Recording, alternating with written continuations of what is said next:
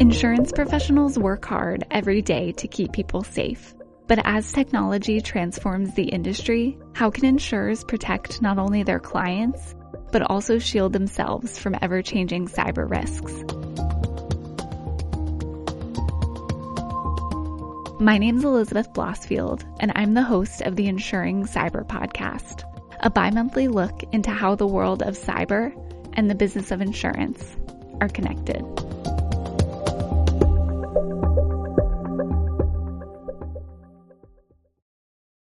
This week on the Insuring Cyber podcast, we're checking back in on a topic that we've covered before, catastrophic cyber risk. I know we've talked about it a lot on this podcast, but as the cyber threat landscape keeps evolving, insurers are evolving along with it. So I figured it was a good time to check back in and see where things stand. The idea for this episode came after reading a December 2022 interview in the Financial Times with Zurich CEO Mario Greco, who said he believes cyber threats are in danger of becoming uninsurable. In a widely reported quote from the interview, he said he believes the growing sophistication and scale of cyber attacks is putting them at risk of becoming uninsurable, and questioned what the consequences would be if a cybercriminal takes control of vital parts of U.S. infrastructure. In the interview, he said, first off, there must be a perception that this is not just data. This is about civilization. These people can severely disrupt our lives. A representative from Zurich wasn't available to comment for this podcast, but since the interview has been circulated and talked about so much since, I decided to check with two cyber insurance experts about not only Greco's comments, but where the industry stands with cyber risk as a whole. The answers, surprisingly, were cautiously optimistic. Both guests spoke about the industry's ability to withstand cyber threats, especially with more data at its fingertips than in the past. However, they also cautioned that thoughtfulness and introspection are essential for keeping pace with the risks. First, I spoke with Corvus Insurance CEO Madhu Tedikonda.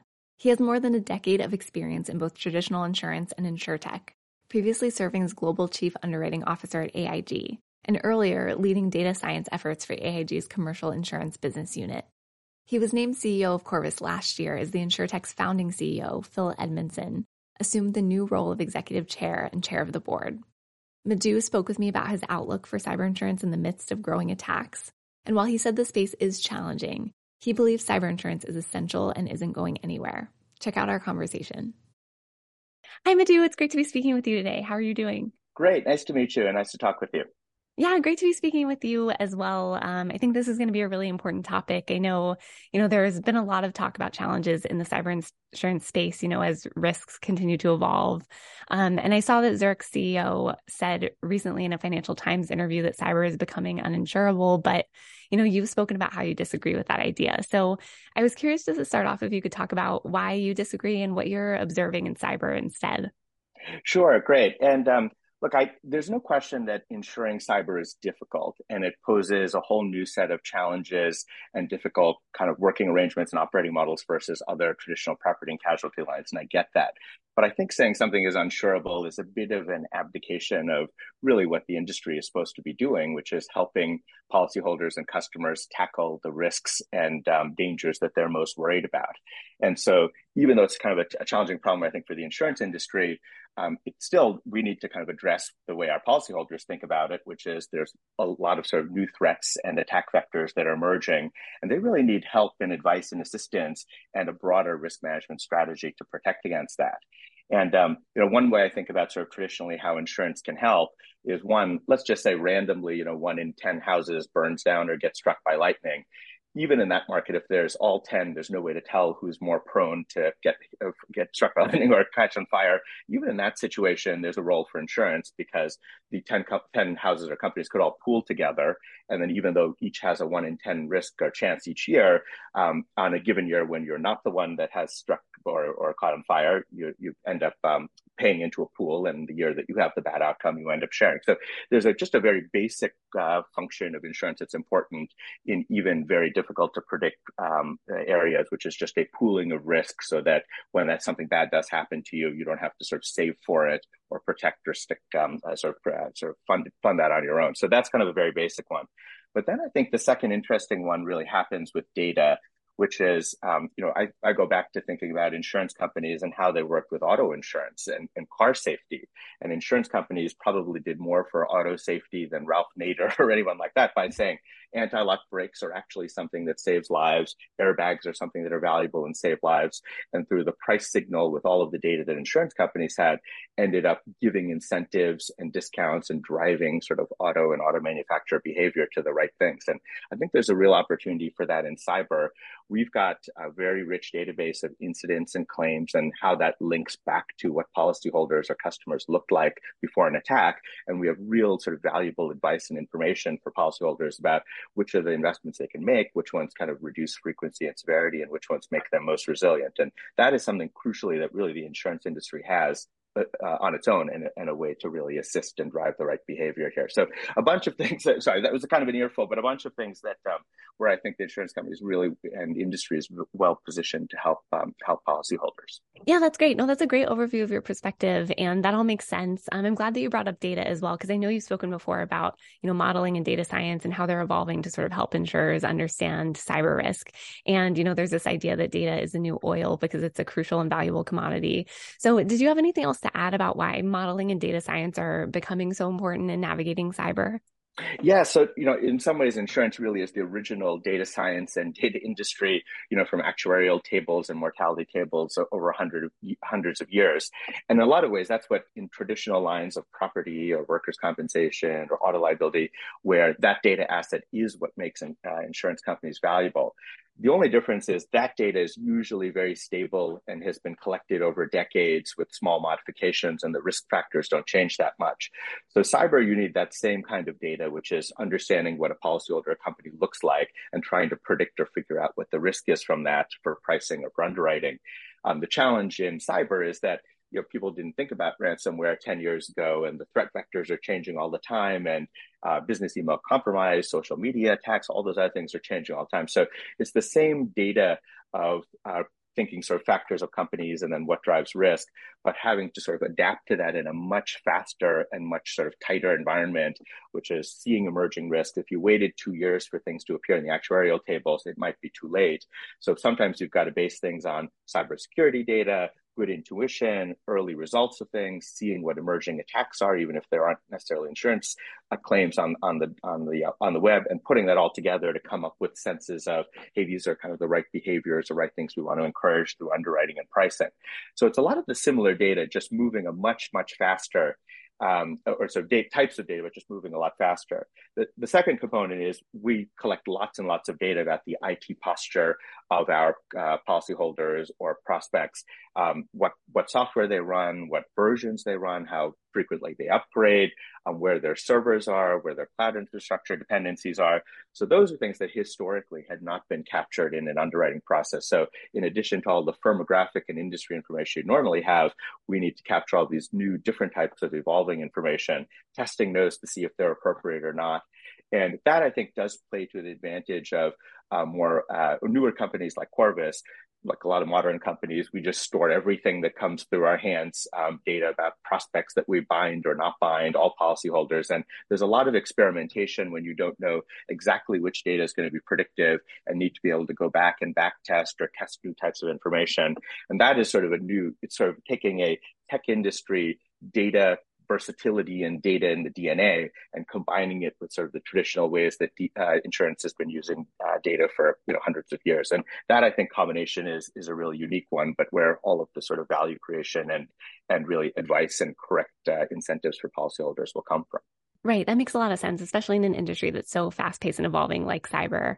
So Right. That's great. And yeah, and we sort of touched on this a little bit at the beginning of the conversation, but I know you wrote in a blog on Corvus's website that it's frustrating to see some players in the industry shy away from insuring cyber risks. And you talked about at the beginning about how cyber is definitely becoming more challenging. So why do you believe some in the industry are sort of shying away from it? And why do you think that's not exactly the correct approach? No, it's a great point. And look, I think a lot of the insurance industry is built around insuring factories, tangible assets, workforces when they're on premises, things like that. Again, where traditional insurance or property and casualty insurance is focused and where there's decades of data. The part that sometimes is a little bit frustrating for me is seeing when insurance companies are sort of throwing up their hands and saying, because it's a difficult problem, it's an impossible problem. And I don't think that really has much empathy for our commercial clients and policyholders. Whether we think it's insurable or difficult or whatnot or whatever, it is a very real risk that our customers are worried about. They talk about cyber attacks in their boardrooms. The CEOs of companies get very tough questions about how they're weighing investments in software and services and how their insurance works together in a risk management solution. So even though it's difficult, I don't think it has much empathy for our customers who really are worried about this. And look, there's lots of ways to protect yourself without insurance. You could stuff a bunch of money under your mattress or say, this is our bank account for ransomware protection. Or you could invest in tons of Google Cloud and CrowdStrike and other software and services. That is also a risk management, quote unquote, insurance solution that just doesn't include the insurance industry. And I think that would be a real miss if we didn't sort of respond to something our customers really care about and are worried about, especially given these are the ways that insurance companies are trained and built to think about things, which is what's the probability of risk? How severe are those? How do things get pooled in a portfolio? How does risk get shared across those? And then crucially, which are the interventions or investments and the ROI related to those that make our policyholders safer, which again, only the insurance industry really has that data. So again, I think it is a difficult problem for sure, and one that's going to require stretching in new ways and new muscles and new talent for the insurance industry to address. But I think just sort of wiping your hands and saying, sorry, this isn't insurable or sort of understandable with traditional approaches is really sort of a miss on our part, and really kind of missing an opportunity to be valuable and helpful advisors to our commercial clients. Yeah, and that's a great lead into my next question too, because I was curious, with that in mind, what are the best steps that you think insurers can take in order to sort of evolve with the cyber risk, but also make sure that they're still serving their customers? What sort of recommendations would you give them? I think there's a bit of introspection and a hard look at, hey, what are the kinds of things that are required for successful cyber insurance, and does an industry carrier or a particular player have them? And then if there are gaps, figuring out how to close that gap. But being very honest and self-reflective that this is different, which in some ways is part of when someone says it's uninsurable, at least they're not saying, oh yeah, it's fine, it's just like everything else. So at least there's a recognition that things are a bit different. But I think step one is the company built to collect and have the data and rich history that are required to predict this? And that's, as many years as possible of claims, how claims attack vectors, who you're trading against in a ransomware incident, and very deep information about all of the policyholders or prospects that you can link that to, including things that wouldn't traditionally be on an insurance application. So where's sort of the data readiness and data richness? Is that there or not? Can you start collecting that? It is very scary to try to price policies when you don't really know any of the things about history and how those things work. So there's sort of a data fluency and data infrastructure that's important to need. A second one is, and this is very different from what sort of traditional insurance carriers have had to do, which is a very tightly linked engagement model with policyholders. Many insurance carriers, they'd say, hey, you bind the policy, we send you a 100-page PDF, and we'll see you in 365 days. That is kind of the way the industry operates, and even customers are trained to operate. What we found is that cyber is very different. We scan our policyholders continuously to see what they're running, what's patched, what's not, what new software assets they've added, what things look more vulnerable, really kind of running a constant sort of bad guy's eye view of what our policyholders look like.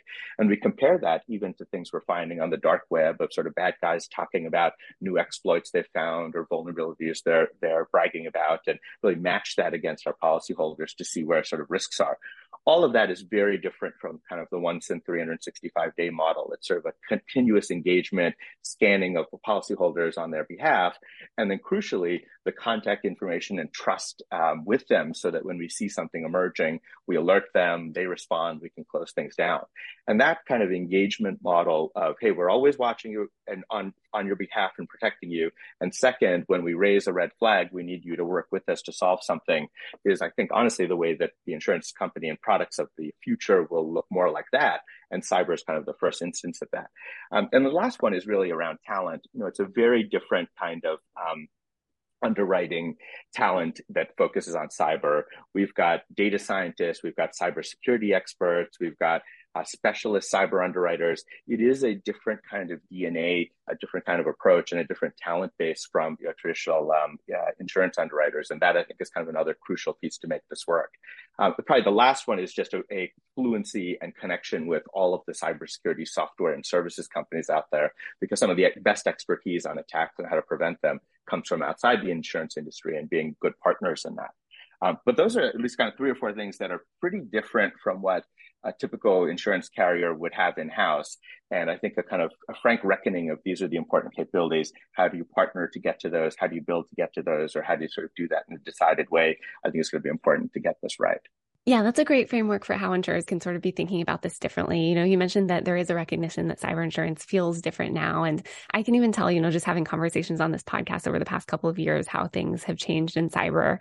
And I know you also wrote in your blog post that getting cyber insurance right isn't just a good business opportunity for insurers anymore, but it's also sort of a make or break moment for the industry.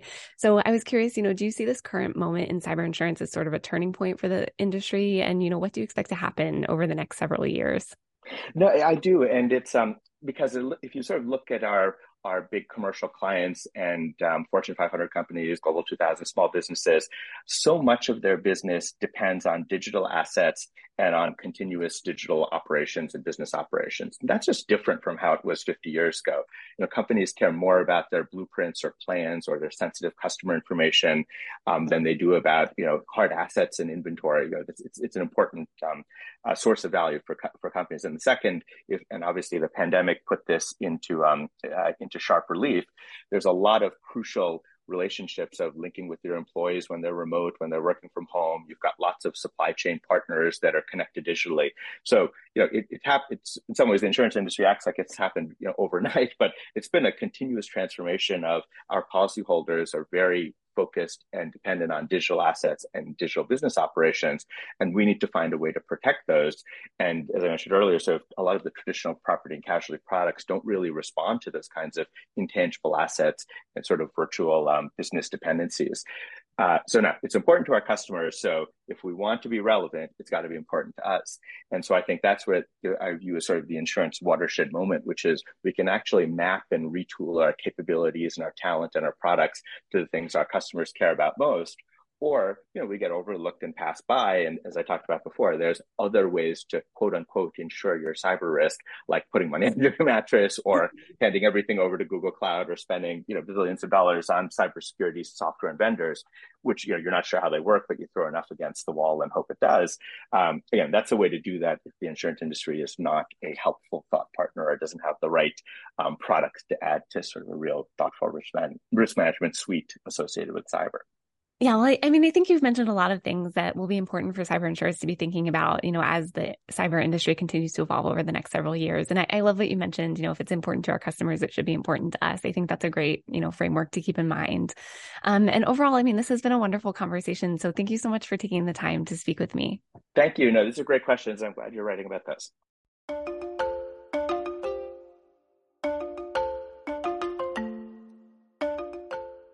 Madhu said he sees the cyber insurance industry as being at a watershed moment where it will need to reevaluate what its customers are chasing and rise to the challenge of meeting those needs. It definitely gives insurers a lot to think about. Our next guest also encouraged thoughtfulness as a key part of cyber insurers' playbooks in this landscape. Tim Francis, Enterprise Cyber Lead at Travelers, is a familiar guest of the podcast, previously joining in 2021 to discuss how the new normal after COVID-19 restrictions had eased would cause insurers to rethink their approach to business. He's speaking with me this week about the role he sees insurance playing in the evolving cyber threat landscape. And while he agreed that attack methods are changing all the time, he said insurers can take some comfort in knowing that the tried and true methods used by criminals are still being heavily relied upon. This means insurers should have enough data and experience with things like phishing, malware, etc., to know how to insure against them and educate their clients on proper cybersecurity. It seems like terrifying words like threat and catastrophe always come up when we talk about cyber, so I'll take a silver lining wherever we can get it. But of course, that doesn't mean insurers should let their guards down. And Tim had some great advice on how underwriting and the customer experience will need to adapt. Tim has been with Travelers since 2005 and became the company's enterprise cyber lead in 2010. He has plenty of experience in the cyber insurance space, overseeing the company's cyber product management, including underwriting strategy and products for businesses of all sizes, public entities, and technology firms. Here's what he had to say. Hi, Tim. It's great to be speaking with you again. How are you doing? I'm doing great. Great to be with you again as well.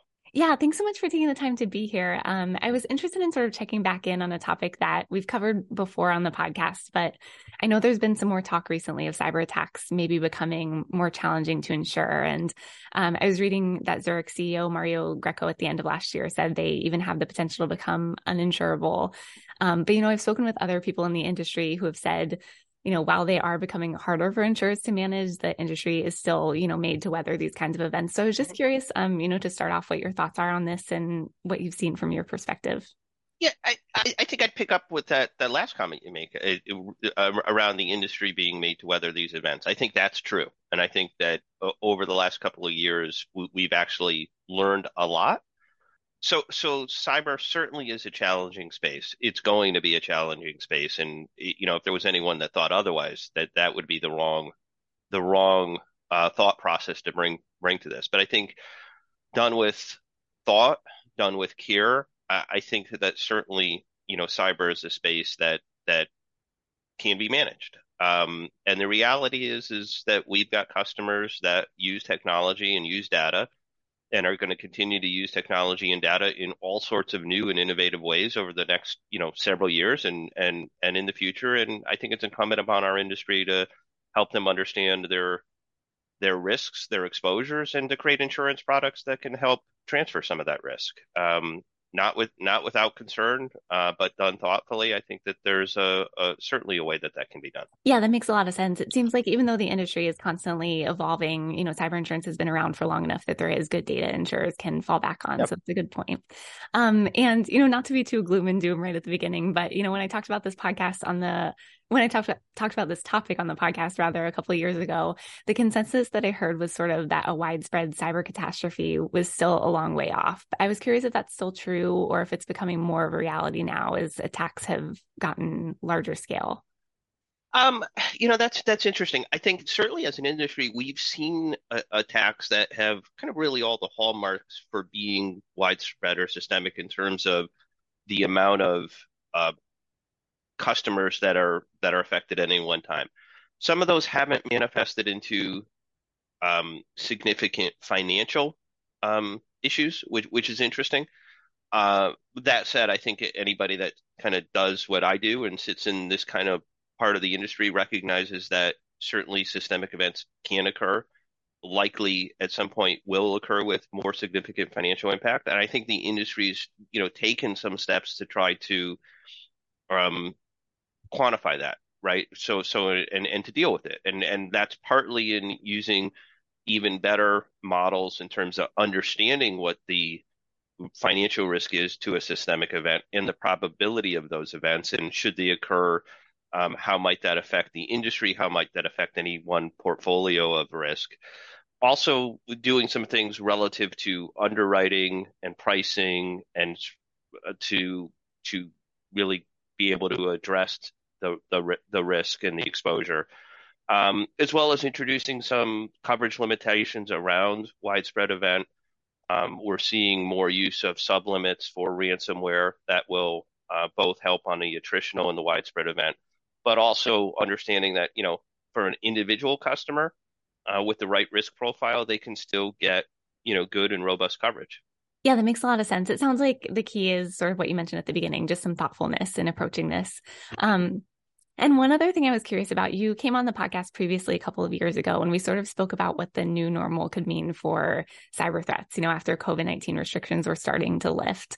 And you mentioned that increased cyber risks during the pandemic didn't really become as big of an issue as was originally thought. But, the threats that did appear sort of persisted because some companies didn't adjust their cybersecurity for the new, more tech-enabled environment. I was curious if you've seen that change now that it's been a few years since those restrictions lifted, or if that's still a concern for some companies. I think what happened when that, certainly you're right. When the pandemic really was in new for our industry and new for the world, there was a lot of concern of not really understanding what might happen. And with the quick transition for, almost every company that went from some amount of remote work to a lot more remote work to, in some cases, exclusively remote work. And that transition happened so quickly by necessity that there was a concern that in that rush to go remote, it was going to lead to more ways in which threat actors could compromise the system. And the reality was two things. It did, but the threat actors were so good at the ways that they always used to attack companies that it didn't actually ramp up to be really meaningful more attacks. And over the course of time, that's really what we've seen is that the threat actors have a playbook. It's a little bit different, evolves over time, but um, they've gotten unfortunately so good at the playbook of compromising customers that they don't really have to invent new ways and new ways to compromise customers. Though the way that they're doing it now seems to be working. And ransomware and business email compromise and social engineering fraud are still occurring at a pretty good pace, unfortunately. Yeah, that makes a lot of sense. And that sort of probably answers my next question as well, because I was going to ask you what some of the biggest factors are that you're seeing right now contributing to cyber threats. You sort of already answered that, but is there anything new you're seeing or anything else that you didn't mention?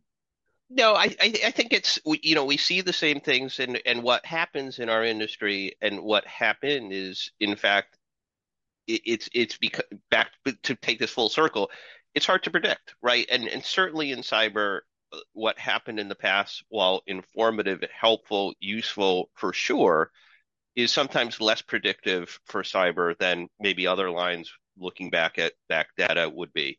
And so, just like I explained when the pandemic first happened, I think a lot of people thought, aha, we're going to see a ramp up of claims, and we didn't. And then we saw a ramp up of claims because the threat actors got really good and ransomware became very, very lucrative, and the industry shifted, and we've seen some additional underwriting discipline come in. There's been the use, particularly in our case, of making sure that our customers have access to risk control professionals. So those without maybe the best of the best security can get advice on how to make their systems more resilient and increase their cyber hygiene, and that's paid off in a lower amount of claims. But there's also just trends within the threat actor community that sometimes certain threat actors will go underground or move on to other things, and we see ebb and flows and spikes and dips in terms of the threat landscape, and it just understanding how much to attribute to cyber hygiene and increasing the risk profile and how much is different activity within the threat actor community. Yeah, that makes a lot of sense. And you mentioned this shift that you're seeing sort of in the insurance industry with underwriting and also, with clients sort of making cybersecurity a bigger priority. I've heard a lot of talk recently about how it's getting harder and more expensive to obtain cyber insurance in some cases because premiums are going up and some insurers are stepping back from the market. But a lot of people in the insurance industry I've spoken with have said it just means that insurers are being more careful about taking risks, with companies that maybe haven't invested in cybersecurity the way that they should have. So is there, are there any other ways that you've seen the cyber insurance industry sort of adapting as threats evolve or requiring more of their insureds? Yeah, I think this is actually a great time to be a buyer of cyber insurance, and for a couple of reasons. I think when the ransomware trend was kind of at its worst, a lot of carriers kind of battened down the hatches and said we're going to require additional a higher standard of cyber security with our customers. But that kind of sort of meant that some of those customers that didn't have really good cyber security couldn't find coverage or had to pay very significant prices. And that was just the nature of the risk. I think I don't say the dust has settled, but as it's settling and carriers have kind of come out of that frenzy, what we're now seeing is not less underwriting standards, but the ability, as I mentioned, to have those customers that maybe don't have ideal standards be able to connect with risk professionals that can help them. And I think the advent, particularly in the case of travelers, of having access to risk control professionals that can take a customer that maybe otherwise wouldn't have qualified for coverage and work with that customer to increase their security. They get to be able to buy to have the insurance protection. And as a carrier, we're working with that customer and investing some time and resources with that customer to increase their cybersecurity hygiene posture. They become a better risk. And it really becomes, I know it's cliche, but a win-win for everybody. They've got good insurance. We've got a good customer. And that's really what we're trying to achieve, right? That we're increasing really the cybersecurity hygiene across a broad swath of the U.S. economy, really. Yeah, and it sounds like you're doing great work at Travelers to sort of educate clients. And it sounds like sort of overall, there's a lot of partnership going on between insureds and their clients to sort of educate them about their cybersecurity needs. And, we've covered a lot of ground so far in this conversation, but I was curious, lastly, what do you see ahead this year for the cyber insurance industry, and what's sort of the main thing insurers will need to be focusing on? I think it's everything we've covered. Nothing goes away. And when we hopefully have this call again, whether that's a year from now or whatever, we'll inevitably have uncovered something that was not foreseeable, right? And so on one hand, it's looking out over the horizon and having the wherewithal to look at the trends, look at all the data, but also look out over the horizon and say, do we really, understand where the next threat is around the corner? And making sure that our customers have access not only to the insurance products, but to the claim professionals and to the forensic specialists and the risk control specialists that either will help them if they have a claim, or maybe even more importantly, help them avoid the claim in the first time. And it's really moved beyond just the coverage and the four corners of the insurance policy they buy, which is, again, remains critically important. But the services that go along with that, I think, are becoming more and more important and will continue to do so for the foreseeable future. Yeah, that makes sense. And it is always sort of hard to predict, as you said, the next threat that's around the corner. But it does sound like the insurance industry is doing a great job with the data that it has to be as proactive as it can. So that's great. And this has been a wonderful conversation. So thank you so much for taking the time to speak with me. Always a pleasure. Look forward to doing it again. Well, that's all the time we have for this episode. Thanks to Madhu and Tim for taking the time to speak with me, and thanks to all of you for listening. Once again, my name's Elizabeth Blossfield, and I'm the host of the Insuring Cyber podcast, a bi-monthly look into how the world of cyber and the business of insurance are connected. The Insuring Cyber podcast is available on all major streaming platforms, so be sure to check back for new episodes publishing every other Wednesday, wherever you get your podcasts. Talk to you next time.